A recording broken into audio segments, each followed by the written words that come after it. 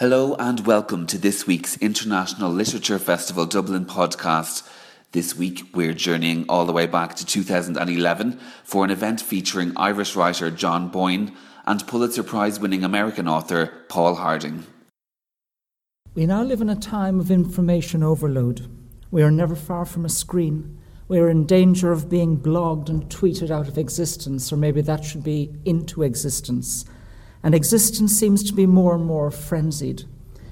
Frantic and frenzied seem to be the order of the day, but this evening we are celebrating two extraordinarily fine novels, John Boyne's The Absolutist and Paul Harding's Tinkers, novels that when you sit down to them make and create a space within the reader, and in their quiet way allow us to inhabit complete worlds that allow us to go beyond observation and information, and offer insight, understanding, wisdom.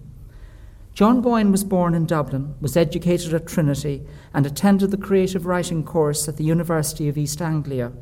He has reached a worldwide audience with his novel The Boy in the Striped Pyjamas, now translated into over 40 languages, a novel known in the trade as a real win-win, a crossover novel, a novel read by young and old. Boyne has been awarded several literary prizes here in Ireland, in Spain, Germany, Belgium, Italy. He is, in Mariella Frostrup's words, stratospherically successful. The Absolutist, his seventh novel for adults, and a recent book at bedtime on Radio 4, tells of 17-year-old Tristan Sadler, who fought and survived the Great War. It opens in Norwich in 1919, when Tristan, on his 21st birthday, visits Marion Bancroft, a sister to Will, now dead, and as the novel unfolds, Boyne explores the deep, complex, troubled friendship between Will Bancroft and Tristan Sadler. Boyne brings us to Aldershot, where a regiment prepares for war. He brings us to the horror of the trenches, and at the heart of the novel is this powerful questioning of war, friendship, masculinity, desertion, cowardice. The dialogue here is one of the novel's many strengths, dialogue that prompts the important questions. Place, be it a room in a boarding house, an army barracks, a vicarage, or the mud, the lice, the shit of the trenches, is brought alive, and the conventions of early 20th century sexuality and desire are expertly, impressively handled. It is a book of deep sentiment, and to its credit, there's not a scrap of sentimentality in sight. Colm Tóibín was spot on when he called The Absolutist a wonderful, sad, tender book. Paul Harding is American, and this is his first ever Irish appearance. He grew up in Wenham, north of Boston, graduated from UMass, toured the US and Europe with his band Coldwater Flat, and later attended the Iowa Writers' Workshop. But more importantly, Paul Harding wrote a novel called Tinkers. It is a first novel. It is 191 pages long. It was published by a small literary publishing house, and it won the Pulitzer Prize. Let me repeat that. Paul Harding wrote his first novel, and it won the 2010 Pulitzer Prize for fiction, and it deserved to. Hailed by critics and readers, his deceptively slight book is a beautiful, multi-layered meditation on living, on dying, and traces 3 lives through 3 generations. Margaret Atwood says that time is not a line but a dimension. In Paul Harding's Tinkers, an old man, George Washington Crosby, lies dying. We enter George's mind, and Harding brings his reader journeying back and down through time. Tinkers is a hymn to what Harding calls this world of light and hope. It is a novel that tells a story, but its triumph is in the telling, capturing as it does the mystery and strangeness of our being alive and the vividness of the natural world. And there are wonderful, unforgettable descriptions. For example, when a character, Howard, has an epileptic seizure, we read that it was as if there were a secret door that opened on its own to an electrical storm, spinning somewhere out on the fringes of the solar system. Paul Howard is now working on his second novel, featuring characters from his first. I mentioned Margaret Atwood earlier, and August Kleinzahler mischievously quoted her on Wednesday evening when he was asked about author readings. Atwood says that having read a book and wanting to meet the author is akin to having eaten a plate of foie gras and then wanting to meet the goose. Not so, I say. An event like this allows for a special and individual perspective. It allows us to understand and appreciate the books we admire even more. And therefore I say, please welcome John Boyne and Paul Harding.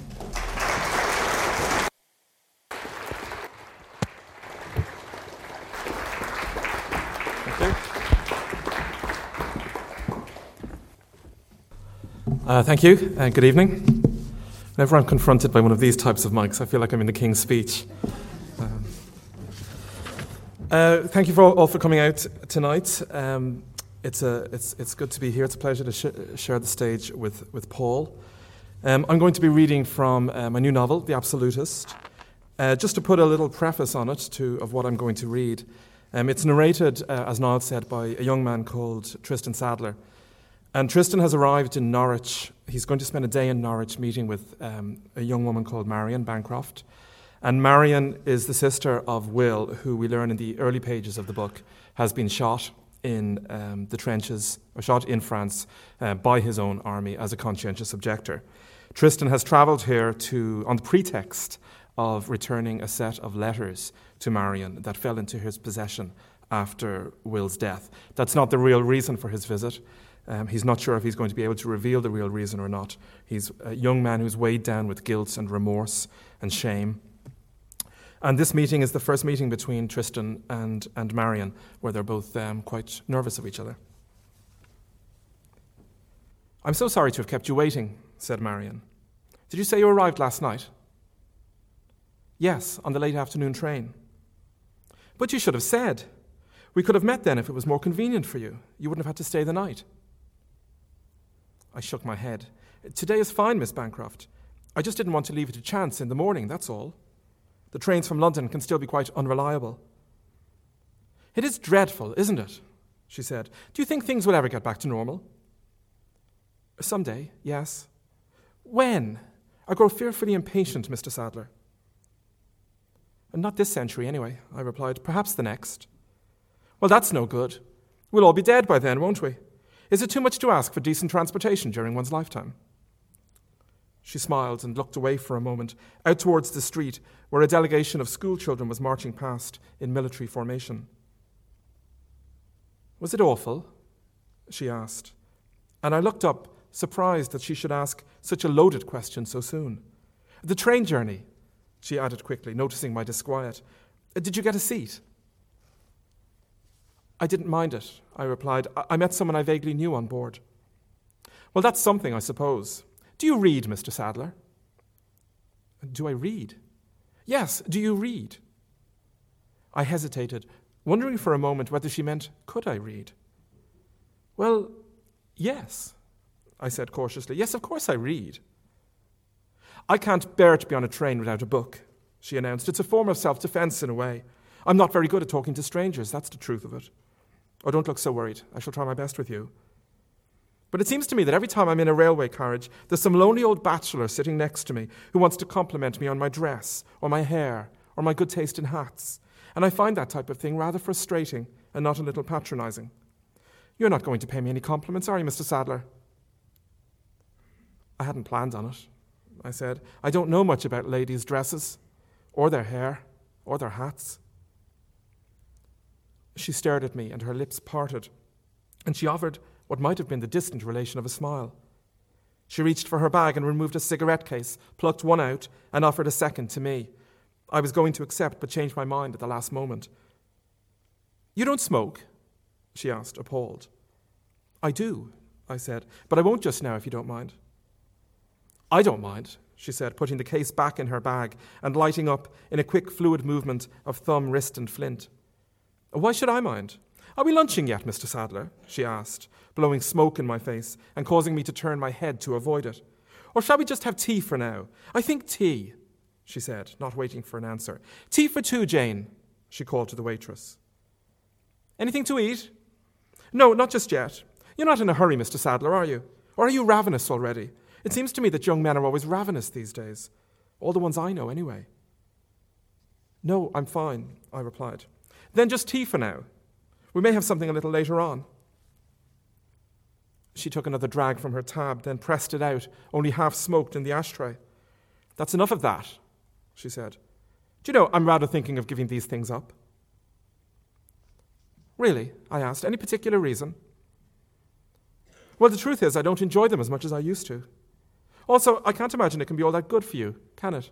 Taking all that smoke into your lungs every day. It doesn't sound very sensible when you think about it. I can't imagine it does that much harm. I said, everyone smokes. You don't. I do, I replied. I just didn't feel like it right now. She nodded and narrowed her eyes as if she was sizing me up.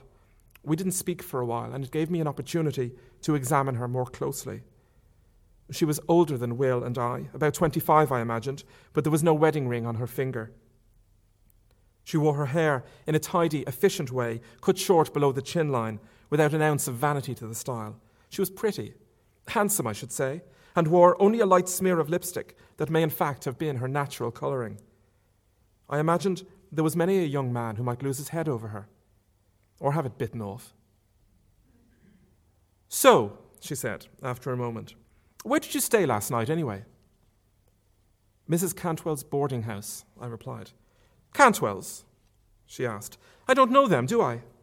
One never really knows the boarding houses in one's own town, does one? No, I said. No, I suppose not. When I go to London, I stay at a very nice place on Russell Square. An Irish woman called Jackson runs it. She drinks, of course. Mother's ruined by the gallon. But she's polite, her rooms are clean, she stays out of my business, and that's good enough for me.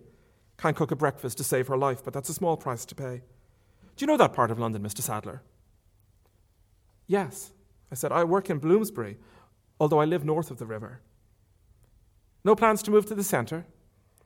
Not at the moment, no. It's frightfully expensive, you see. And I work at a publishing house.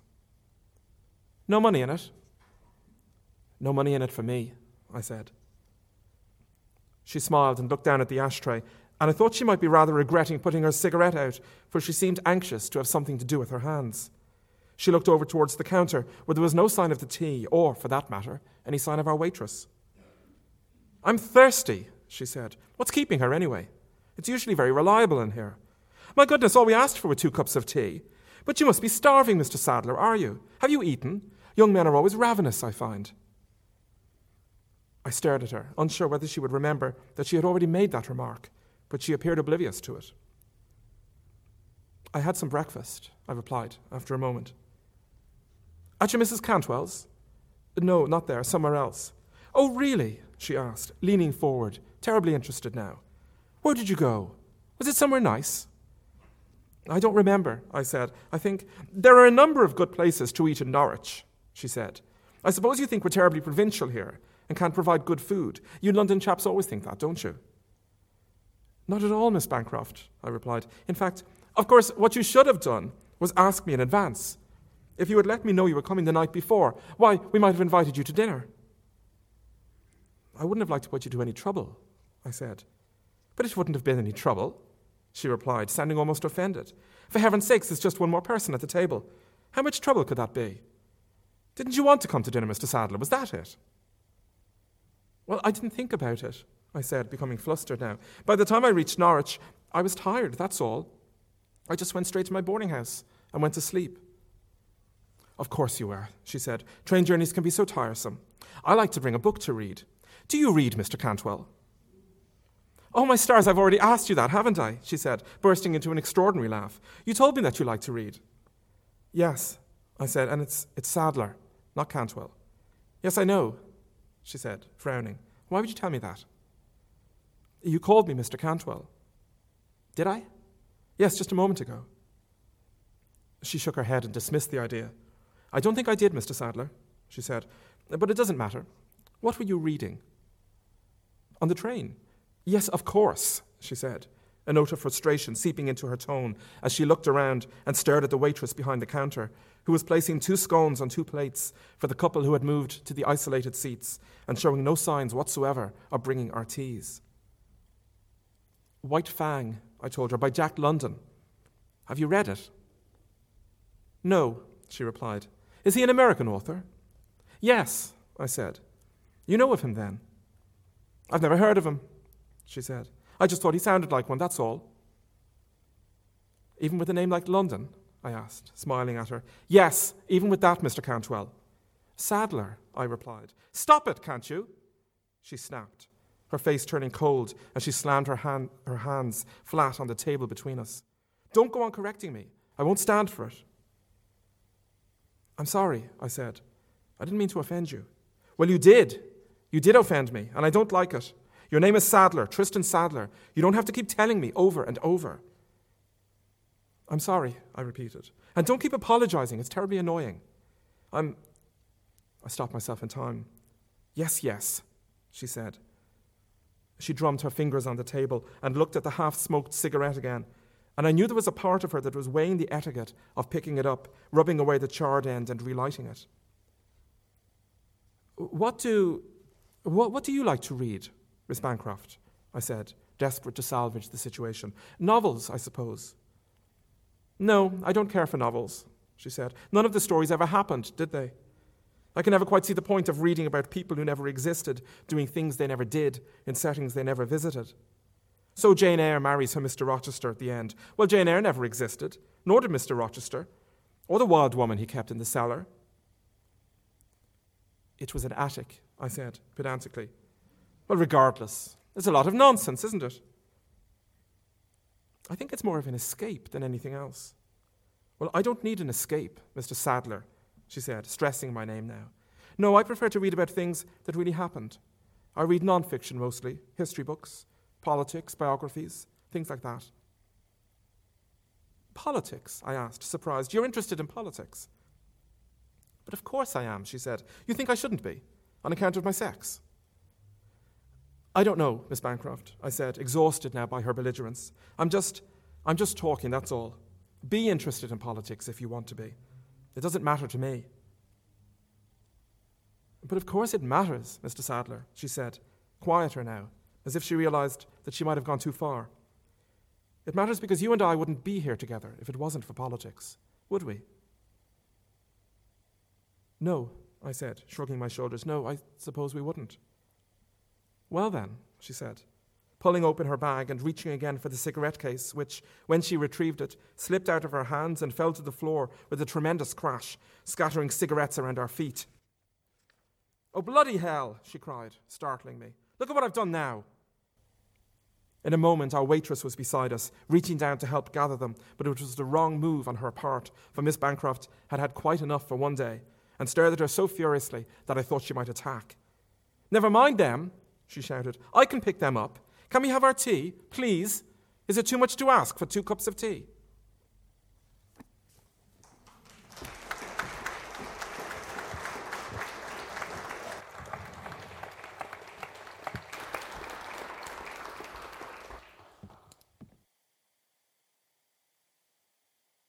And the pictures they are making are pictures of northern stars at different seasons.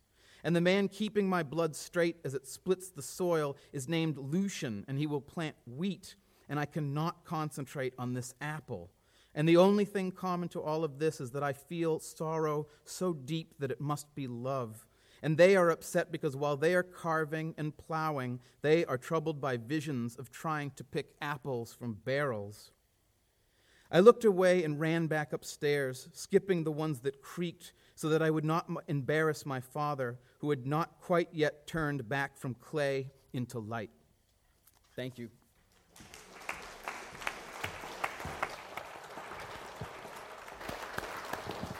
To begin with a question for both of you, please. Barry Cook, the artist, whenever he comes across one of his paintings that he might not have seen for several years, will stand and look and look and look, because he wants to remember the very first time the brush touched the canvas. He likes to know where that painting began. When you think of these 2 books, when did it begin? Well, for me, this novel started about 3 years ago, watching the news report on the BBC of a town in England where a monument was being erected to soldiers who had died in the First World War. And there was an interview with descendants of soldiers who had either been shot as conscientious objectors or who had lost their minds, been shell-shocked in the trenches, and been shot because of that. And their names were not being included on the monument. And the descendants, there was a great deal of pain and upset about this. And this is happening quite a few towns, I think, around England. And that's where it started. It was the notion of the conscientious objector and the person who was left behind. Because even though the book is narrated by the boy who was in the trenches, a lot of it is to do with the sister at home, the parents at home, people who were pillars of a community and to whom people do not speak anymore because they feel that they have let down the village. And you can sense, of course, even her nervous tension in that conversation that you read from. Well, she's very angry. I mean, she's a furious person because she loves her brother, or she loved her brother, and her brother has been shot by her own countrymen. She's working as somebody who's helping servicemen who have come home from the war, despite the fact that she feels such rage towards them. And it's this kind of ambiguity that she struggles with through the story, and which she's aware of, which she articulates in the book, that she's helping people even though she wants to kill them half the time. And why Norwich? Norwich, because I went to university in Norwich. I spent a year there as a creative writing student, and I went back there to teach about 5 years ago. And I love Norwich, and it's a small English town. I know it very well, and I knew they were just going to be wandering around these streets all day, so I better pick somewhere that I've wandered around the streets of. And Paul, Tinkers? Tinkers, most of the dramatic premises of Tinkers are based on stories that my maternal grandfather told me about his own life growing up in the state of northern Maine, state of Maine up north. And I remember very vividly the first passage that I wrote from Tinkers. As in the book, his father was a peddler, a door-to-door salesman. He's what they call a fuller brush salesman. And he had epilepsy. And he found out about his wife's plans to have him institutionalized. So he abandoned the family leaving my grandfather, who was 12 years old, with his younger sisters and brother and his mother.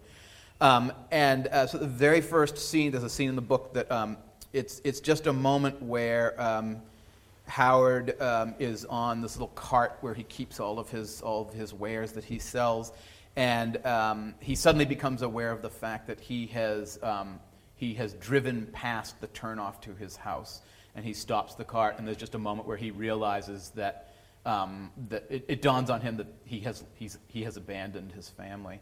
And I think, similar to what John was saying, it's the real dramatic kind of hardness that I was attracted to was that the idea that the impossible has become fact. To the protagonist in Tinkers, it's just to me it was just an incredibly difficult and so therefore sort of alluring thing to write about, to think about if the best choice that you could possibly make would be to leave your spouse and your children, and that idea of having to make the least worst choice, or being confronted with something that you think is impossible, but it is nevertheless less fact, so you have to act in the face of it.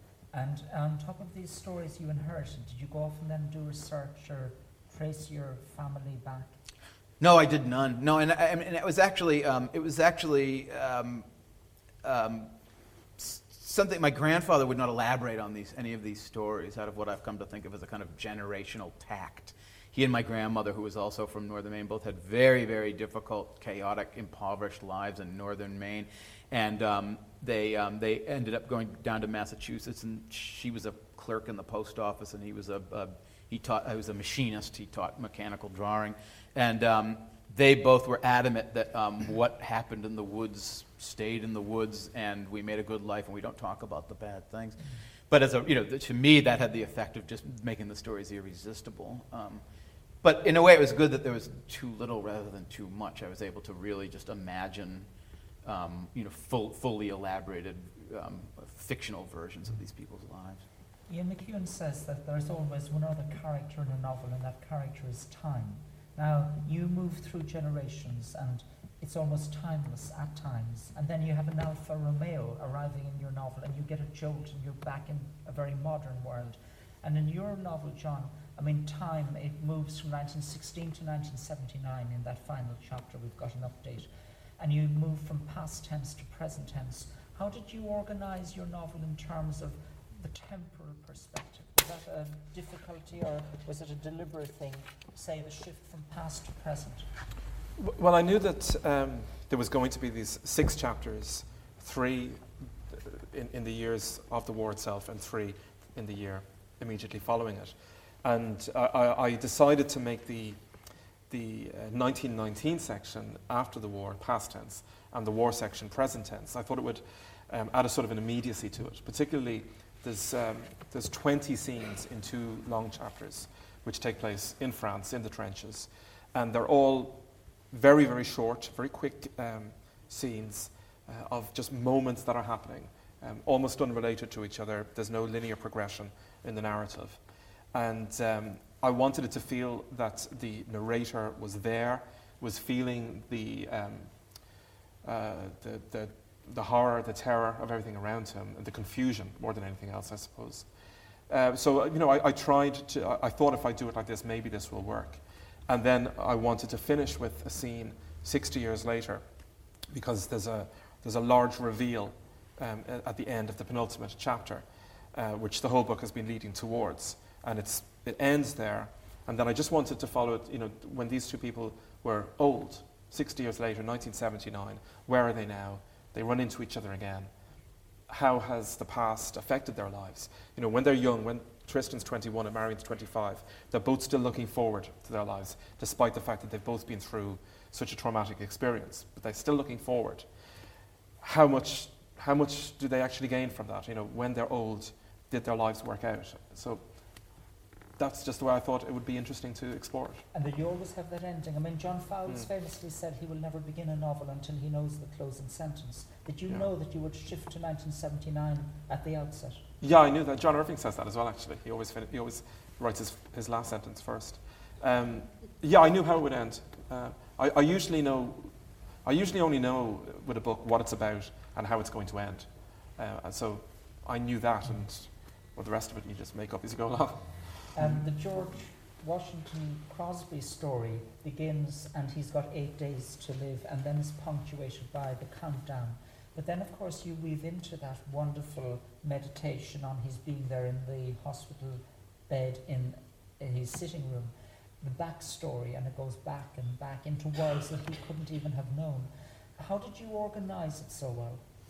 I relied on that staging device of the sort of the countdown: 8 days, 7 days, 6 days, 5 days, and I always knew that the end of the book would be coincidental with the moment of the protagonist's death. Spoiler alert! But that's also because there's fundamentally no plot in the book, and actually that is what delineates time. That's what breaks it up, because most of the time is interior. I think of plot as very mechanistic and linear, and I think of interior time as just unhitched from, it can expand and contract and dilate and do all sorts of things. And that's just how I write. I just write very associatively, and it's very slapdash. I have no master plan. It's very fortuitous, and I'm sort of always taping and stapling and gluing things together and rearranging them and just seeing how it comes together until I feel like something starts to resonate. So in a way, I use that staging so that I could give myself the sort of just the intuitive freedom to just sort of move around within the characters' lives. And those extracts from the book, The Horologist or whatever, is that you, or is it some book? No, so within the book there are excerpts from another book called The Reasonable Horologist, which is an 18th century manual on clock repair, and I completely made it up. And it was just fun because it's written in a very, very kind of florid, tongue-in-cheek kind of, welcome, dear fellow, to reason, that kind of, and it just, my initial motive for writing that was just actually almost just counterpoint, because so much of the rest of the book is quite funereal and somber, and I felt like I needed something to sort of set the tragedy kind of in relief. But then it also became an interesting way to another way to model time, another way to model being in time. and the movement of the house or the pulling of the tooth, were they just imagined or based on, again, things that were part of your family's lore? In those two cases, they're imagined. Most of those episodes are imagined, but they do come out of the sort of the general historical kind of milieu. In northern Maine, it was the case that if you had a house that it was worth everything to you, and you didn't move to another house or build another house, you picked it up off its foundation and had it dragged across to the new lot. They used to drag it actually in Maine, the place that the novel is loosely based on. They were on a very large lake, and they used to drag the houses across the ice in the winter. That's how they'd move their houses around. You've both been through the creative writing school, and they've stood you in very good stead. And you teach creative writing. It can be taught. Well, it can't be taught, but it's. I think people usually criticize these courses because they say you can't teach writing. But what I found in my experience when I went to UEA in Norwich was a forum for 12 people who all wanted to write, who all wanted to be novelists, to spend time together for a year writing, giving each other work to read, analysing each other's work, learning from that. I mean, I went into that. I was very young I was too young when I did the course. I was only 23, and I went in thinking I was brilliant, and I came out thinking I was hopeless. I mean, what the course did for me was completely break me down and knock all the sort of cockiness out of me, really. And actually, after the course finished, I don't think I wrote anything for about 18 months, because what I had learned was that I didn't have a voice of my own, that everything I was writing my J.D. Salinger story, I was writing my Philip Roth story, and I had to find, who am I? What am I writing about? What do I want to write about? It's not enough to just say, I want to be a writer. You've got to have something that you want to write about. And it took me some time to figure that out.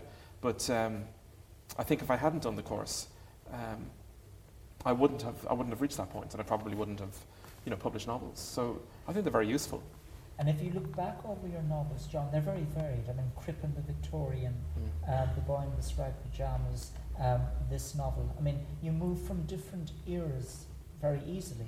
You kind of recreate different worlds. Yeah. What then is your distinctive kind of voice, would you say? Well, I think there's a lot of connections to be made between those books. As I look at them now, building up, I think there's very, very, very common themes.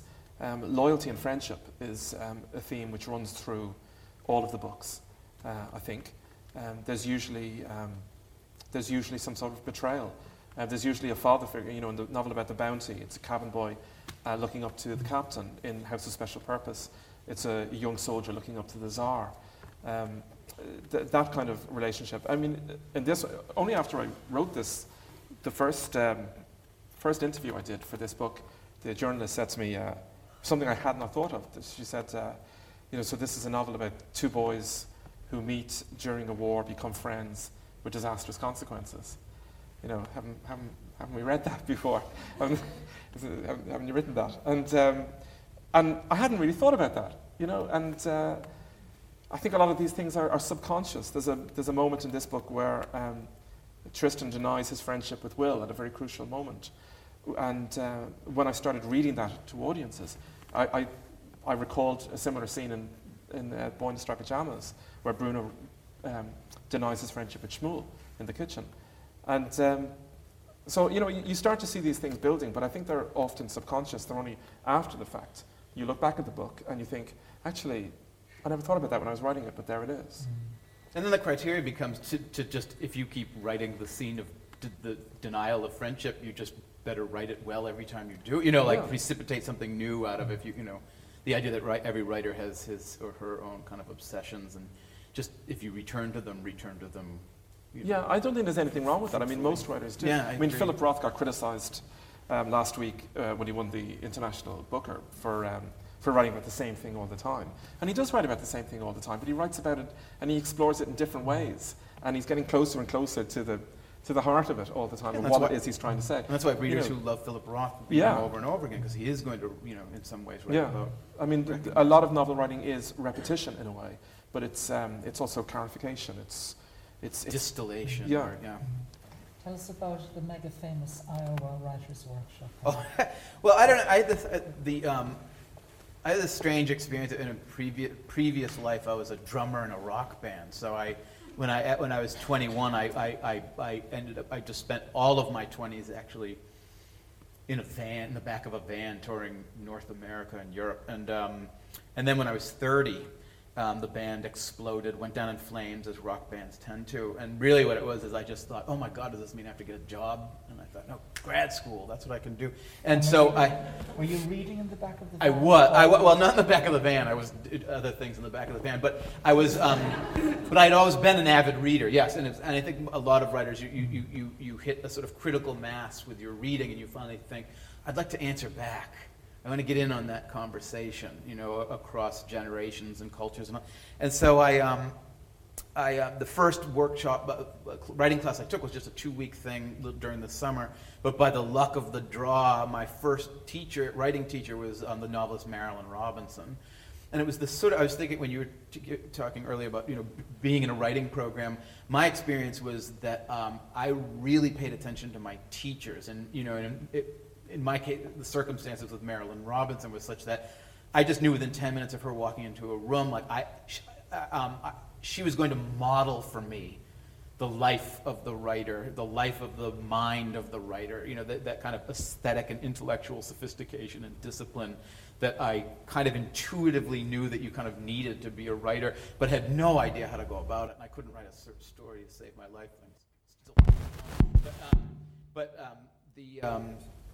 So, I mean, that was my experience. But I agree, nobody can give you your vision. It's, and in the United States, this is debated, and I was just sort of in Paris and in Italy, people ask me sort of, they think it's kind of crazy to go to school for writing, but one of the things that my retort is always, but nobody ever asked that question about going to school for dancing or acting or painting. It's taken for granted that you go to school for those things. So what makes writing, I think there's some kind of residual kind of romantic idea about writing, at least in the United States, that it's just, you steal a motorcycle and get a bottle of whiskey and just drive off the cliff, and book learning will only ruin whatever's kind of sincere in you, which is just patently not true.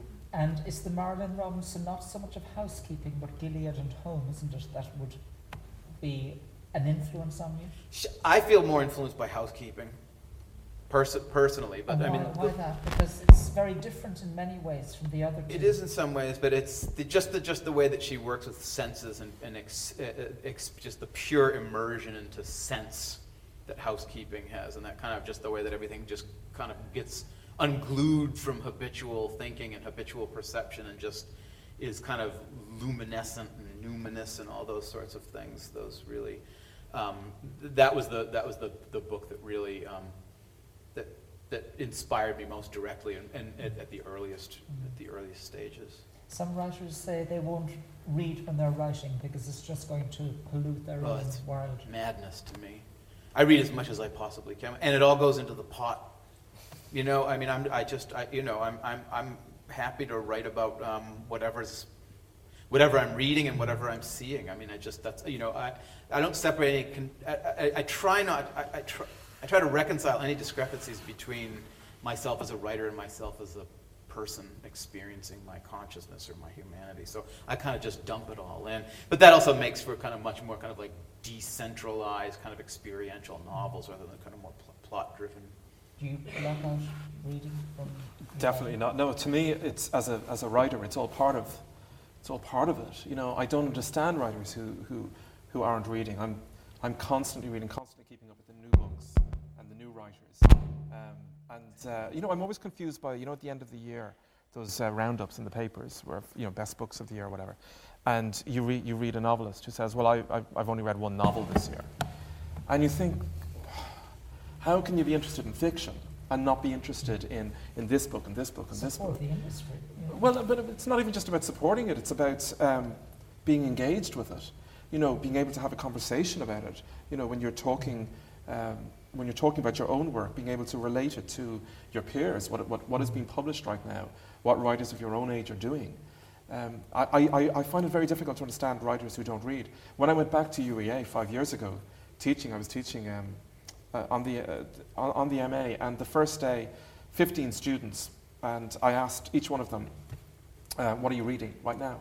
And 3 out of 15 were reading a book, and the other 12 had some reason why they weren't reading or hadn't read in ages or something.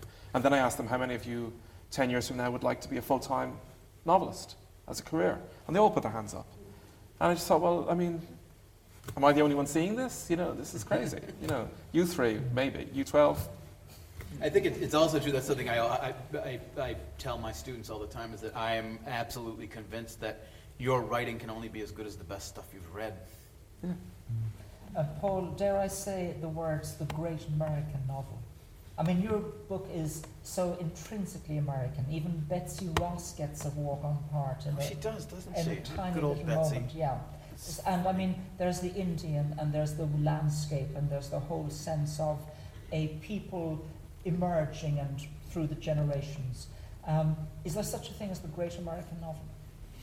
I don't know. You know, I think that's an interesting kind of talking point. And for me, the great American novel is Moby Dick. You know, I'm happy to sort of aspire to try to write that kind of prose that Melville does, and that kind of inspire, you know, the sort of same kind of stuff, poetry, like that Walt Whitman wrote, the kind of transcendentalist sort of thing. But I mean, I don't know. I mean, I think America is such a gigantic kind of varied place that I think it's hard to. It's dangerous to do that, you know. I mean, in the same way that I even feel, you know, sort of like any kind of normative kind of labels for things, I just always I get a little bit worried about. But I'm sort of always asked about like the what do I mean to say about America, or, you know, the quintessence of America, and it's a strange phenomenon for me, because I really was just writing about very, very particular people in very particular places, and I think those larger things sort of inevitably, end up sort of resonating within a book. But I more and more almost think that those things tend to themselves almost. That, you know, I feel more like. Precision and detail are my job. Precision of description is my job in the larger. And what about the big themes, religion, politics? Well, I mean, those are I like those because they're inexhaustible. You can just go in and you can just fetch things out, you know, contradictory things as much as you want, and you can model them, and you'll never exhaust them. And the nice thing about being a novelist is I don't have to come up with any answers, and I'm always just very self-conscious about presuming to tell anybody what to think about their own being, or So I'm happy with modeling sometimes even contradictory impulses, often contradictory impulses, and just putting them next to each other and letting the sort of the third thing synthesize up off of them. You're more overtly political. I mean, in the suffrage movement, say Marion Bancroft discussing that, or religion, Potter as a vicar, and the whole rejection of religion by certain characters in the novel. When you were making this book, John, I mean, were you aware of Tristan as a character whom we might not like very much? I mean, he's burdened. There's a danger that we might just pity him rather than respond to him in a different way. I don't think I was thinking about what an audience or what a reader would think of him. I think, but with a first-person narrative, the concern is always making the character seem real and honest, and not trying to guide the reader towards a particular emotion.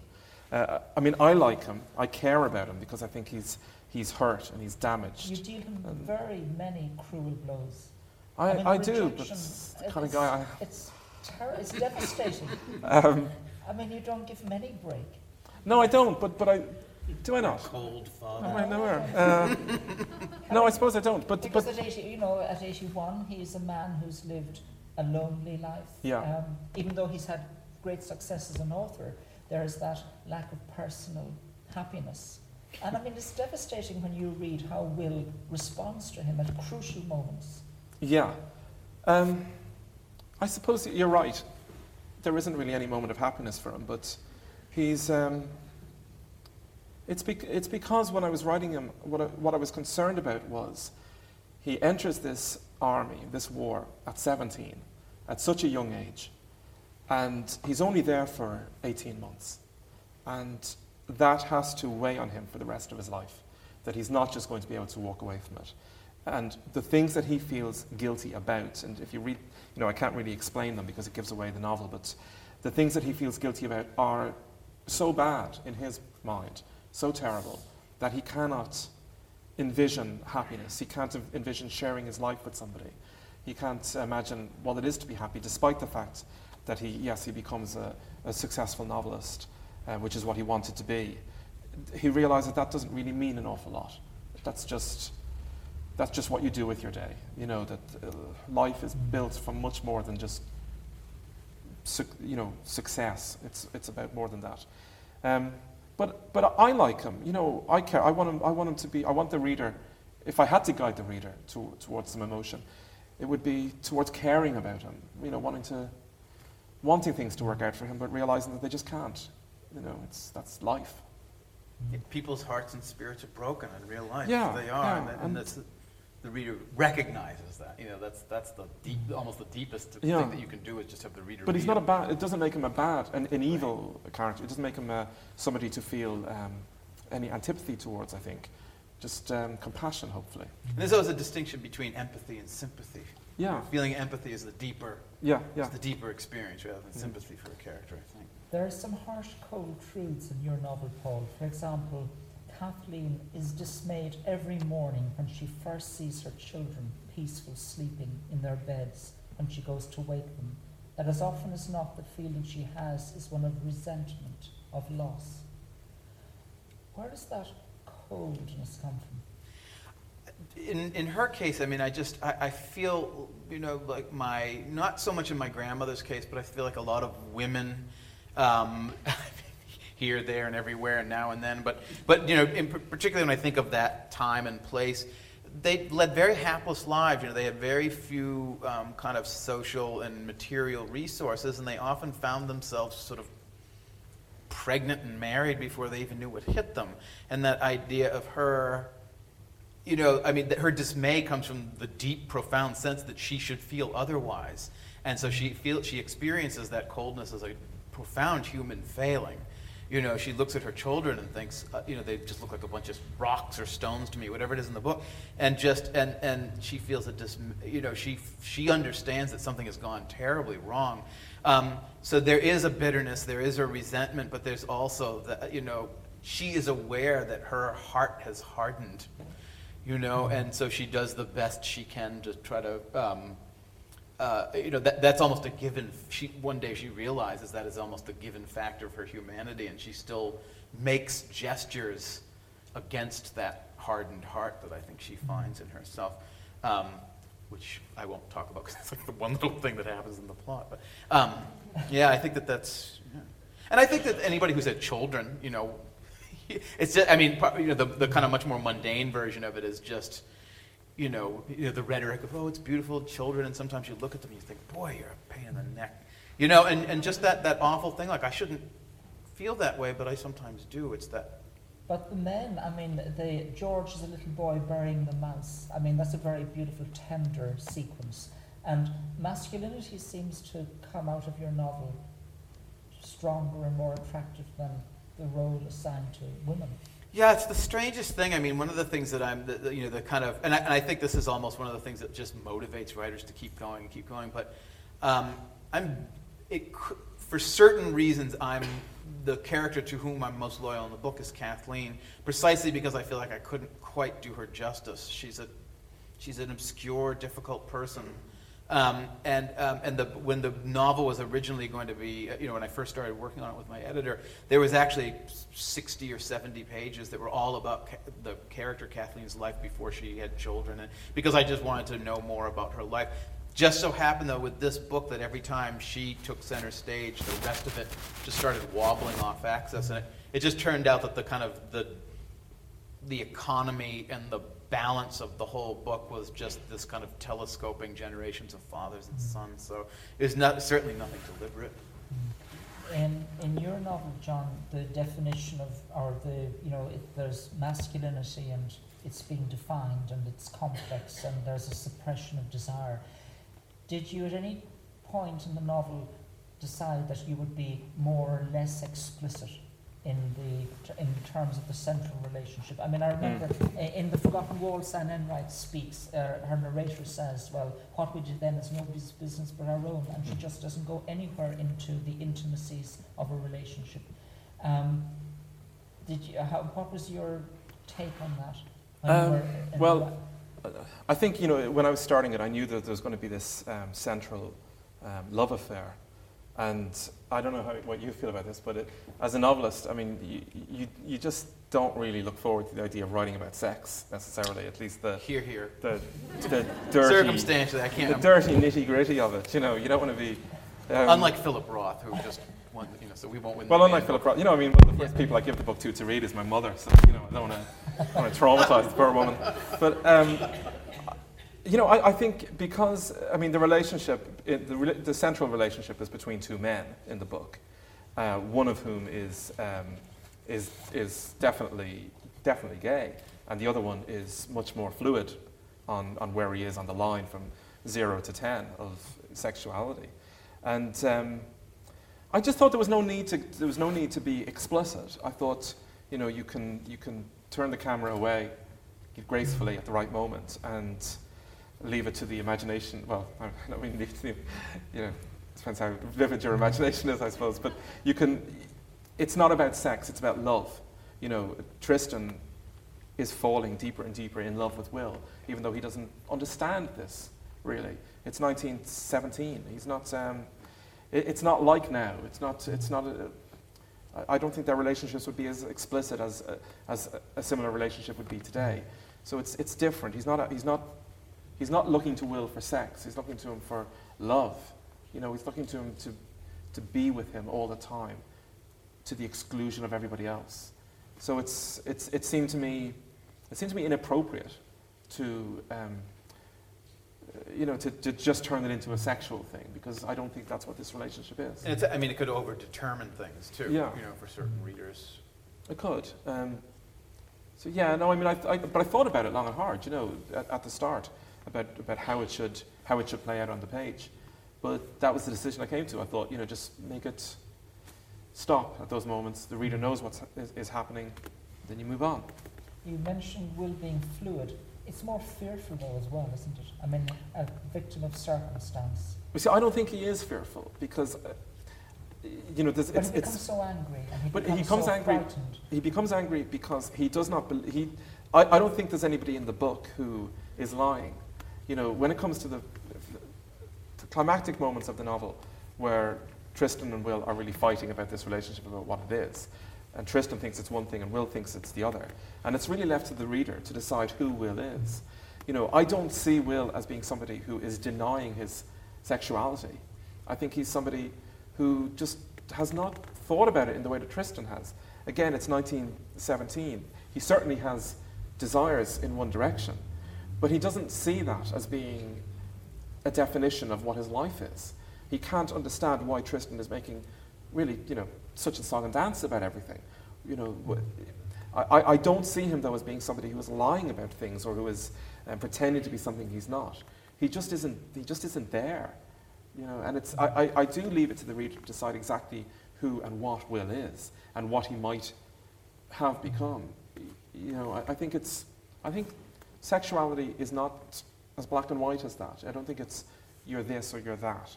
There's all sorts of other things in the middle, and there are people that you meet along the way who, it doesn't matter if you're gay, straight, or whatever. There are people you meet of the opposite gender than you think you're attracted to, who still affect you in some way and leave you questioning who you are. And I don't think a lot of people recognize or acknowledge that, but I think it's true.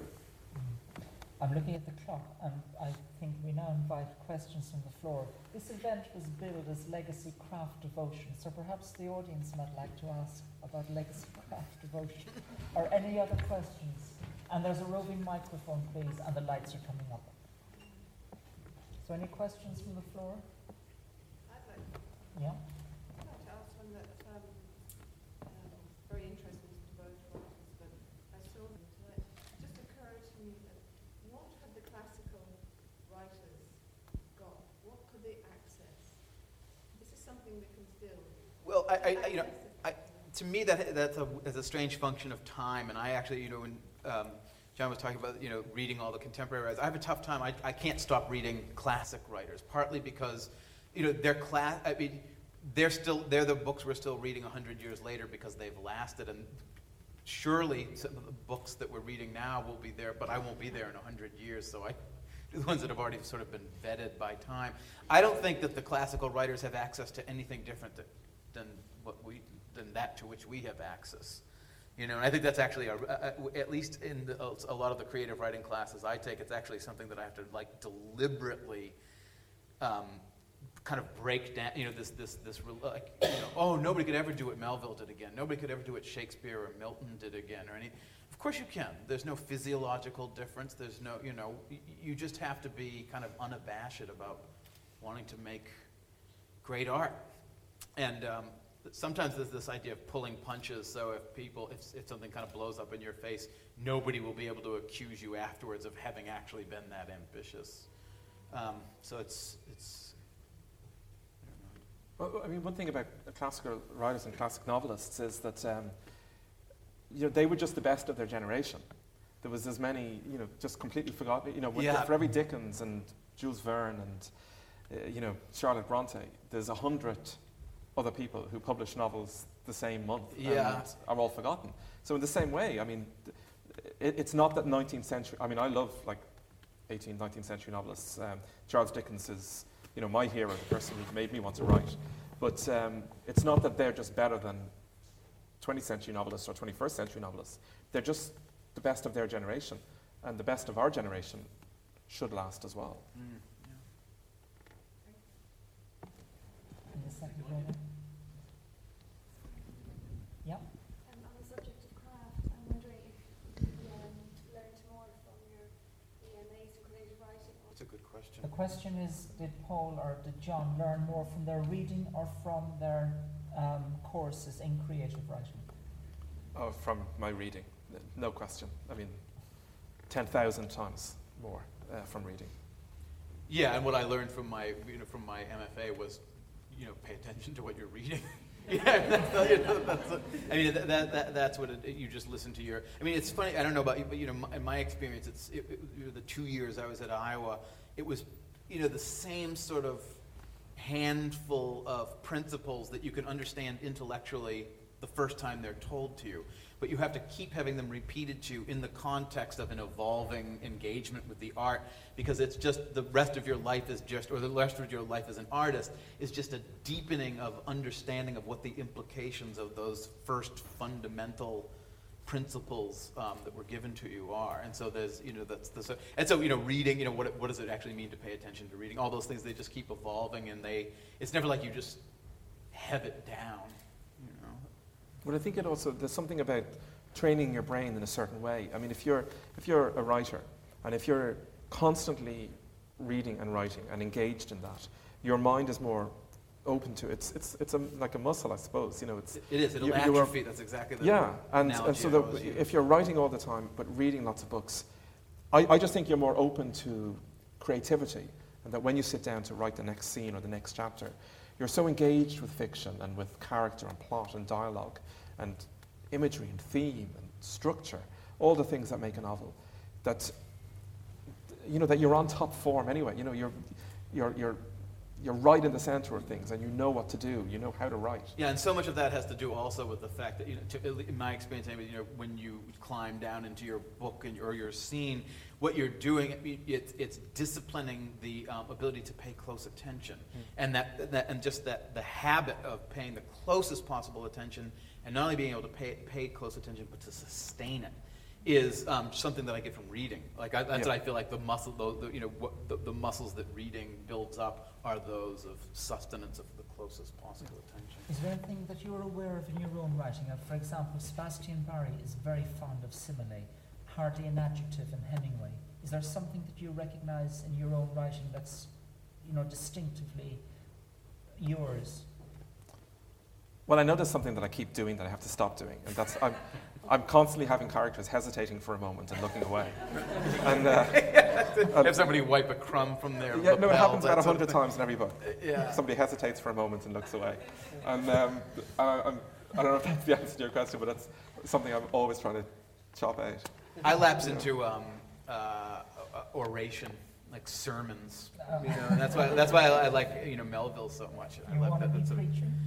Jeez, I don't know, because I used to saying my principle is not to tell people what to think, and then I sort of grab the lectern and. Have you read the novel about Melville, the J. Perini book? No, I haven't read it. Yeah, the Passages of Herman Melville. It's fascinating. The history of Melville, a fictional biography as such of Melville, and of course, Melville when he died, his life had been a failure. Nobody had read anything he wrote, and he only became Melville after his death, at the start of the 20th century. Really, it's a fascinating novel. Anyway, we'll take 2 more questions, please. What part of the writing process do you find most challenging, and how do you get through it? I think in the first draft of a novel, around 2/3 of the way through, you're too far away from the start, you're too far away from the end. You're right in the heart of a first draft. And I find that point is the point where the challenge of sitting down every day and keeping writing is where you have to be at your strongest and do it.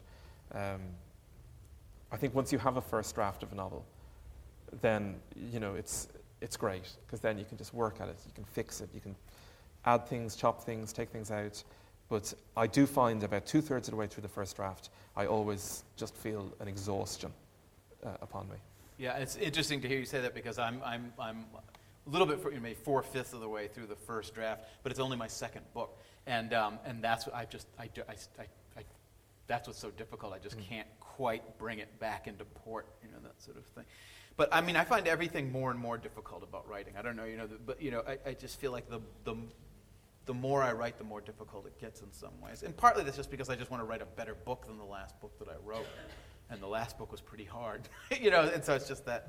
But as long as you don't lose courage or lose spirit, I think this, it's just part of the discipline, part of the art. Okay, 2 more questions briefly, because I'm looking at the clock. Sorry, yes, and then back there. I'd like to ask both of you whether you ever consider that you're practitioners of a dying art, that the stories about people, their dramas are going to continue. There's a lot of vision through online going to eclipse, supersede printed media. Well, I don't think that's going to happen. I think, you see, there's a lot of talk now, of course, all about the Kindles and the electronic books and things.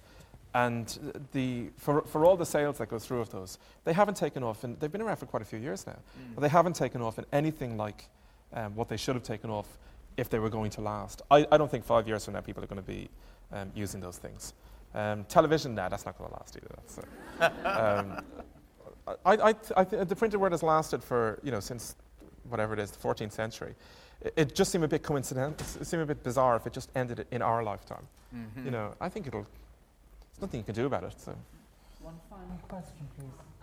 Aside from its dizzying beauty, I thought that the thing about Tinkers was its sort of creed of compassion for all things. Because the compassion for all the characters, including Kathleen, and every creeping thing, a bit like the grandfather, And so on the theme of emotion, is it essential to feel compassion for all of these things in order to be able to write a novel that's going to really resonate and last? And so that's the question. And the other thing is that I can't wait for the sequel. Oh, thank you. I think that's my, to me, writing is a humanist endeavor. I write because I'm interested in people and their hearts, that sort of thing. And I mean, to me, there's, the fiat is to be compassionate. But as with most things, it's always coupled with its opposite, which is it's so important to emphasize compassion for everybody because compassion fails. And we will just take one last question. I just want to take you back again to your description of the women in the book. And I found it very difficult that I know that those women would have suffered very badly, but the lack of emotion, as you said, towards their children. But the very fact that your descriptions, if I could just find them, could you hold that for me? Wait, no, sorry. her pose of forbearance, her face of oppression. It really brought home to me what those women went through. And the very fact that I think it was Howard's mother who, you know, the minister and the funeral horses drive up outside and he's never mentioned again. I mean, she had to be a tough woman to know what she had to do at the time. And the same with George's mother. But there's plenty. The one thing that did great on me very much was because I think we were straddling the kind of 19th century into early 1900s and all the rest of it. It's later than that. Do you know what really got to me though? That George's little sister and George, when he was talking to his mother, instead of calling her ma or ma'am or whatever, was calling her mummy, mummy, mummy. Now, mummy in Ireland has only come in the past, say, 20 years. And I just wondered, I found it very grating. I'll have them change it in the next edition for you.